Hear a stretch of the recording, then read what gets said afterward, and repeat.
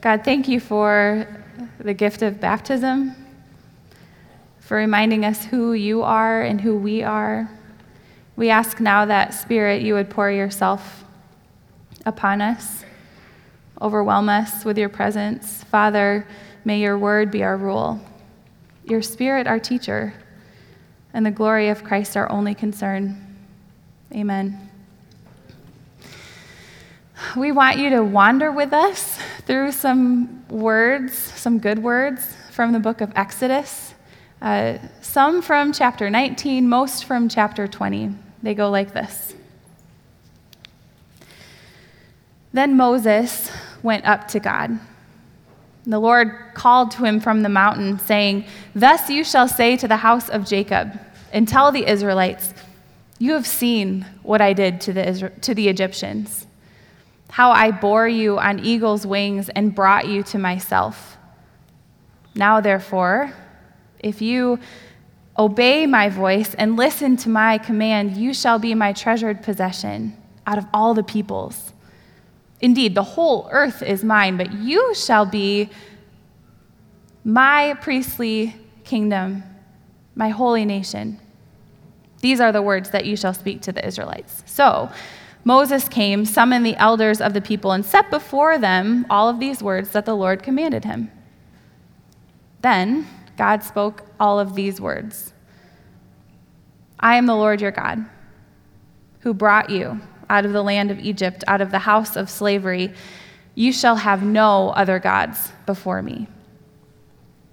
You shall not make for yourself an idol, whether in the form of anything that is in heaven above, or the earth beneath, or that is in the water underneath the earth. You shall not bow down to them or worship them, for I, the Lord your God, am a jealous God, punishing the children for the iniquity of the parents to the third and fourth generation of those who reject me, but showing steadfast love to the 1,000th generation of those who love me and keep my commands. You shall not make wrongful use of the name of the Lord your God, for the Lord will not acquit anyone who misuses his name. Remember the Sabbath day and keep it holy. 6 days you shall labor and do all your work, but the seventh day is a Sabbath to the Lord your God. You shall not do any work. You, your son or your daughter, your male or your female slave, your livestock, or the alien resident in your towns. For in 6 days the Lord made heaven and earth, the sea, and all that is in it, but on the seventh day he rested. And therefore God blessed the seventh day, the Sabbath day, and consecrated it. Honor your father and your mother, so that your days may be long in the land that the Lord your God is giving you. You shall not murder. You shall not commit adultery. You shall not steal. You shall not bear false witness against your neighbor. You shall not covet your neighbor's house. You shall not covet your neighbor's wife or male or female slave or ox or donkey or anything that belongs to your neighbor. This is the word of the Lord. Thanks be to God. Have you heard that before? I heard Dick. I know Dick has. Have you heard it so many times that you went into autopilot listening to it? Or maybe it was totally new for you. It doesn't matter where you come from today with these words. What you need to know is that there's a promise in them. And it's a promise that leads to freedom. So let's notice the promise first. Do you remember where we were last week? A calling through the waters, a walking through the sea, the Red Sea, out of Egypt, out of slavery. You can't go back, Pastor John kept saying. But we weren't even halfway through that story, and God's people want to go back. They're nervous. God's people are anxious. They want to return to the comfort of their pain. Crazy how that happens. Wonder what that's like. You don't do that.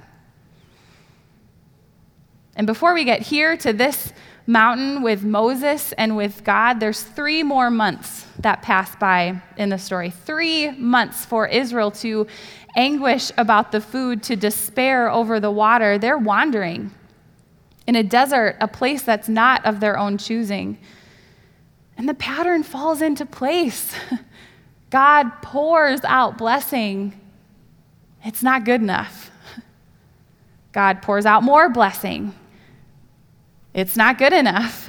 More blessing, still not good enough.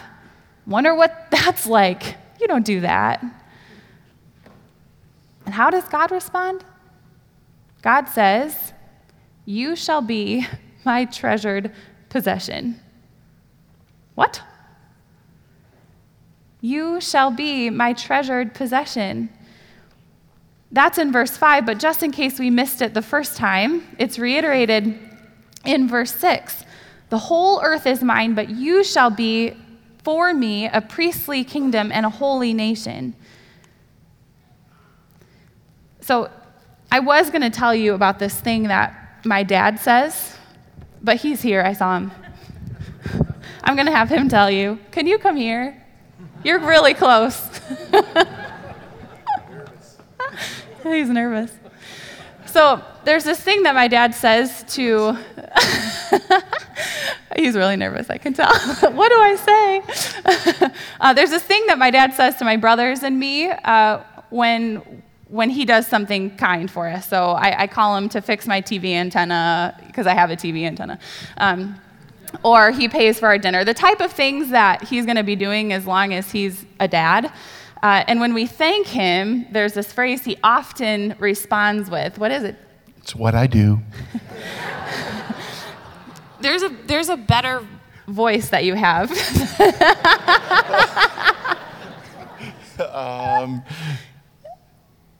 It's what I do. Oh, I don't know. I'm not getting it. It's just what I do. It's what I do. Yeah. It's just what I do. Thank you. Thanks very much, Dad. It's just what you do for me. Thank you. And this, God claiming a people who consistently turn away, repeatedly question. God's still claiming them as his own. It's just what he does, truly. And so before we go any further, will you let me say this, because I have no idea where you find yourself in your journey of faith and life when you wandered in here with us today. Are you confident? Are you curious? Are you desperate? Hopeful? Just sad? No matter where you are, this word is for you. This is still just what God does for you. So if you feel like you've screwed it all up too many times for God to possibly love you, possibly forgive you, if you've ever thought to yourself, here I go again, you are my treasured possession.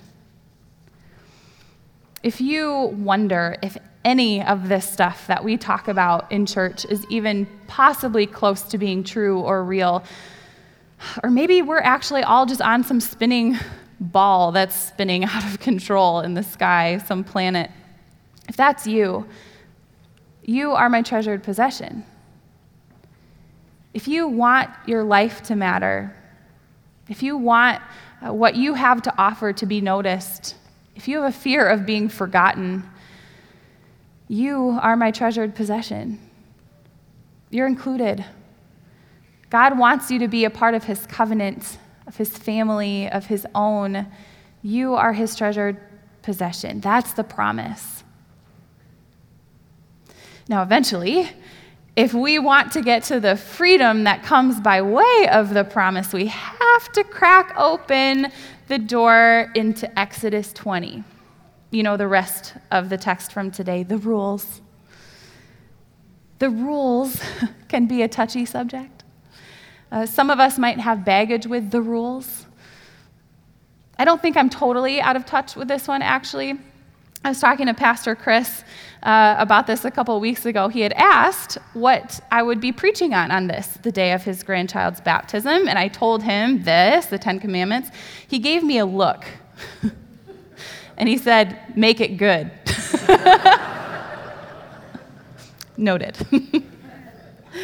God says to his people, "You are my treasured possession, and if you are mine, then life with me is going to look a particular and unique way, and life with each other is going to look a particular and unique way for the sake of yourselves and for the sake of the world.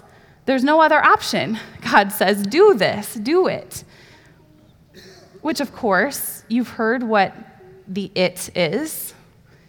You've heard what the its are, and you can't do it. You can't keep it. You can't live up to it, which is where I think the rules start to get their bad rep, because suddenly there's guilt when you mess up. There's shame when you do it again. There's faith that turns into some sort of checklist, which turns out isn't actually at all the good news of the gospel.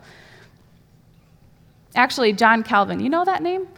He affirms that idea when he says this: the law was not a stranger to Christ. Everything that's given to Moses, that's laid out in the law, in the rules, Israel, he said, could not attain without a greater and more excellent atonement than the blood of beasts. It's Jesus. And later he adds, the fullness of grace, of which the Jews had a foretaste under the law, is exhibited in Christ.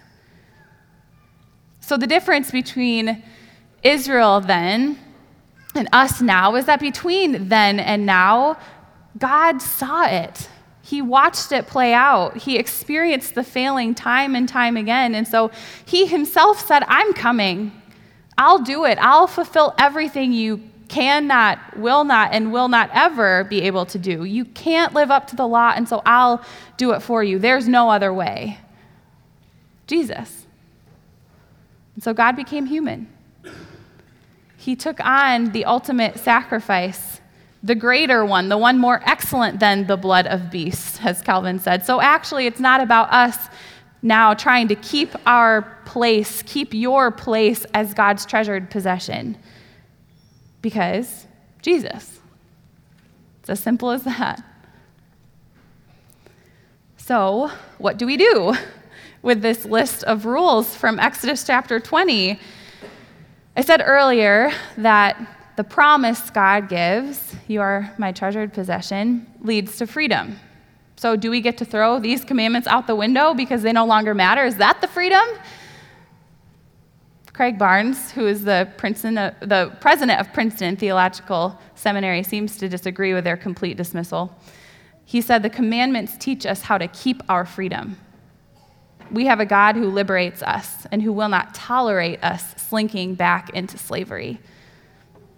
That's the God's people have always liked to return to the comfort of their own pain thing again. But God didn't then and doesn't now take us out of whatever bondage or slavery we're in, doesn't deliver us from our sins through Christ just to leave us there. No. It's about freedom.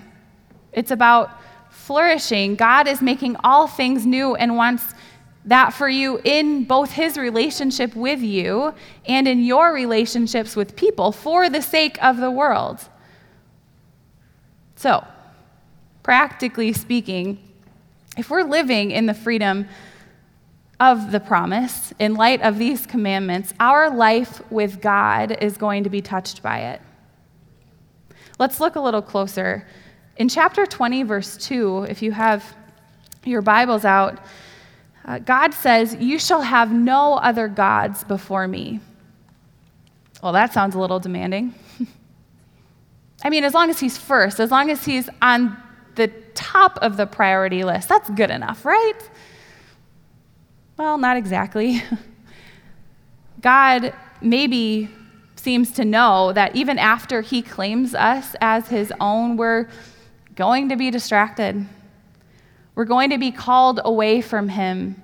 We're going to end up spiraling in any one of our own versions of God, by way of appearance, by way of grades, by way of success, by way of pleasure. You shall have no other gods before me, and he means it. Someone just told me the other day, it feels like I'm spinning, as she talked about balancing her work, her family, her house, her role in ministry, and her incessant striving for perfection in every single one of those areas. Do you relate at all to that? When Christ sacrificed his life, he took away the divide between God and people and fulfilled the law. He made the law so much more accessible for a people he knew would continue to be distracted. God, through the power of his Spirit, doesn't live in a temple behind a curtain anymore. He lives in you. So stop striving and achieving for whatever you think it is that will bring you happiness or peace. You won't find freedom or peace or true flourishing until you have no other gods before me. And in verse 8, you may know this one well depending on your upbringing. One of the reasons we're all here today, remember the Sabbath day and keep it holy. Not because he doesn't want you to have fun or ride your bike or hang out with friends, which for sure is what I thought it was about for a long time, but because he knows us. He knows that we'll push ourselves, we'll keep going, because there's always more to be done. He knows that he needs to help us establish healthy rhythms, healthy patterns for ourselves, because if we don't have them, which we probably won't create them on our own, we'll end up coping. We'll end up removed, addicted to substance or our phones or Netflix. God wants rest for us, real rest that brings us closer to him. Again, stop the spinning. Remember the Sabbath. I heard a story from someone one time about a teacher that was so frustrated by the amount of work that he had to do. Sabbath? What's that? Papers needed grading, lessons needed planning. He needed to be responsible for the purpose of his job, and while taking a day of rest sounded great and something he'd like to do someday, when work slowed down, when he was more on top of his job, it just wasn't possible for this stage of his life. He was convicted one day in talking to one of his coworkers who did have an established Sabbath routine. The coworker challenged him to try it too, just for a few weeks to see how it would go.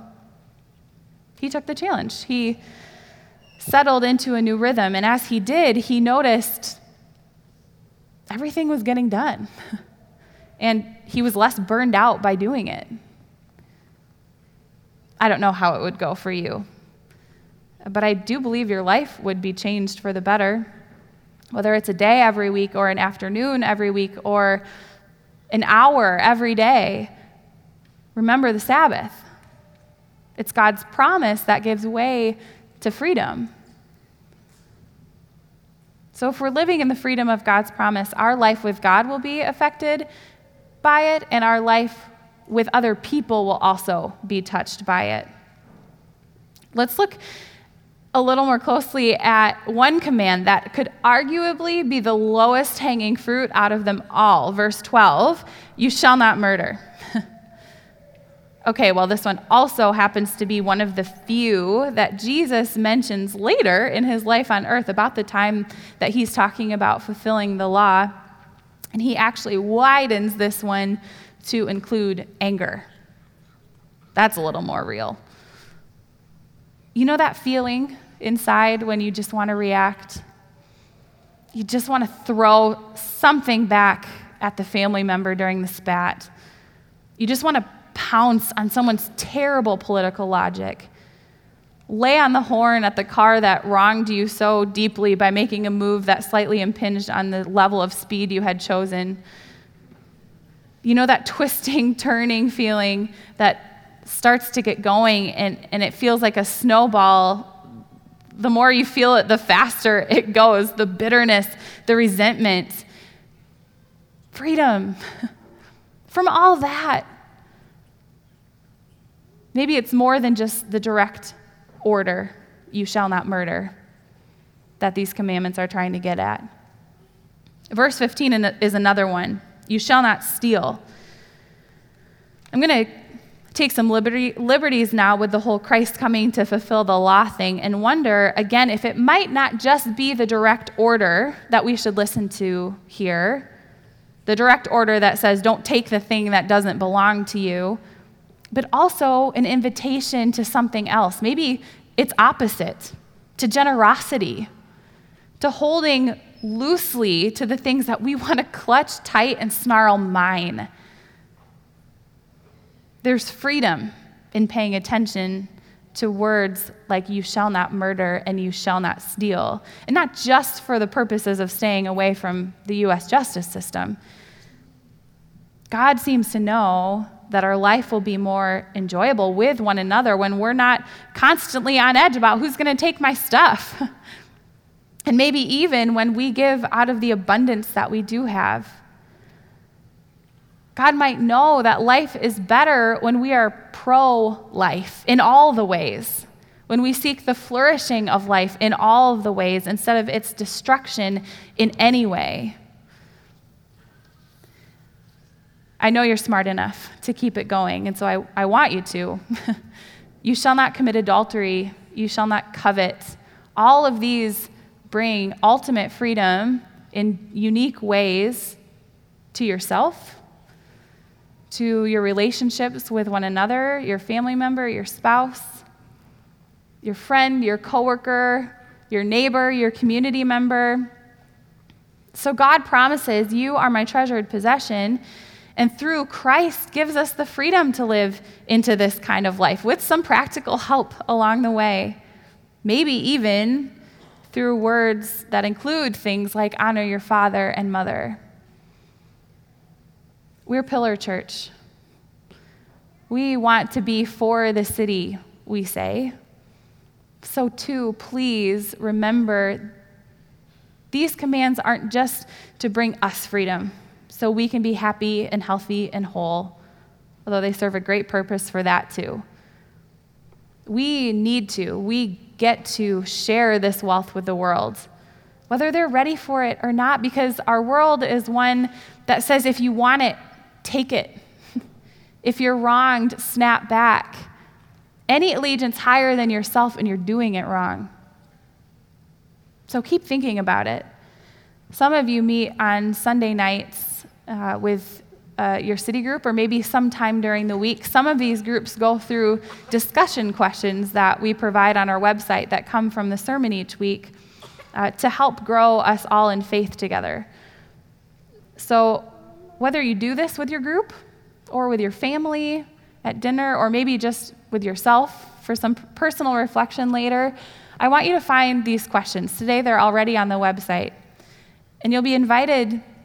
One thing you'll be invited to do is to think critically about each of these commandments. They each hold freedom in Christ in different and unique ways.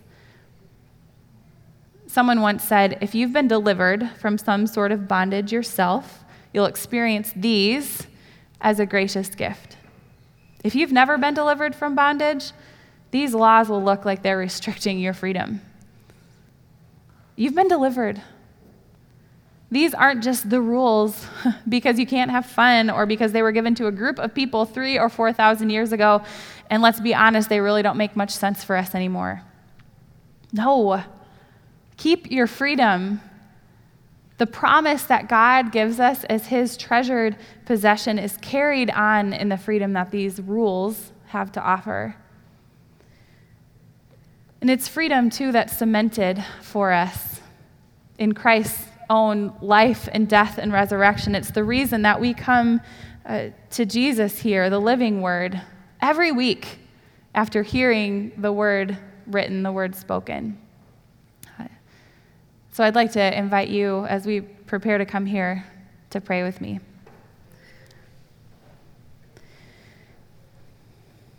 We give you thanks, Almighty God, for meeting us here by your word at your table. You've graciously preserved us by your providence, and in love, you sent Jesus to us and for the salvation of the world. Jesus, the perfect sacrifice. And so we offer our lives to you as living sacrifices. Use us for your purposes. And send your Spirit too, that this bread and cup may be to us the body and blood of Christ. Grow us up fully in him, quickly bringing us to the day where your whole church is finally gathered around your table. And so we pray, come, Lord Jesus. Amen.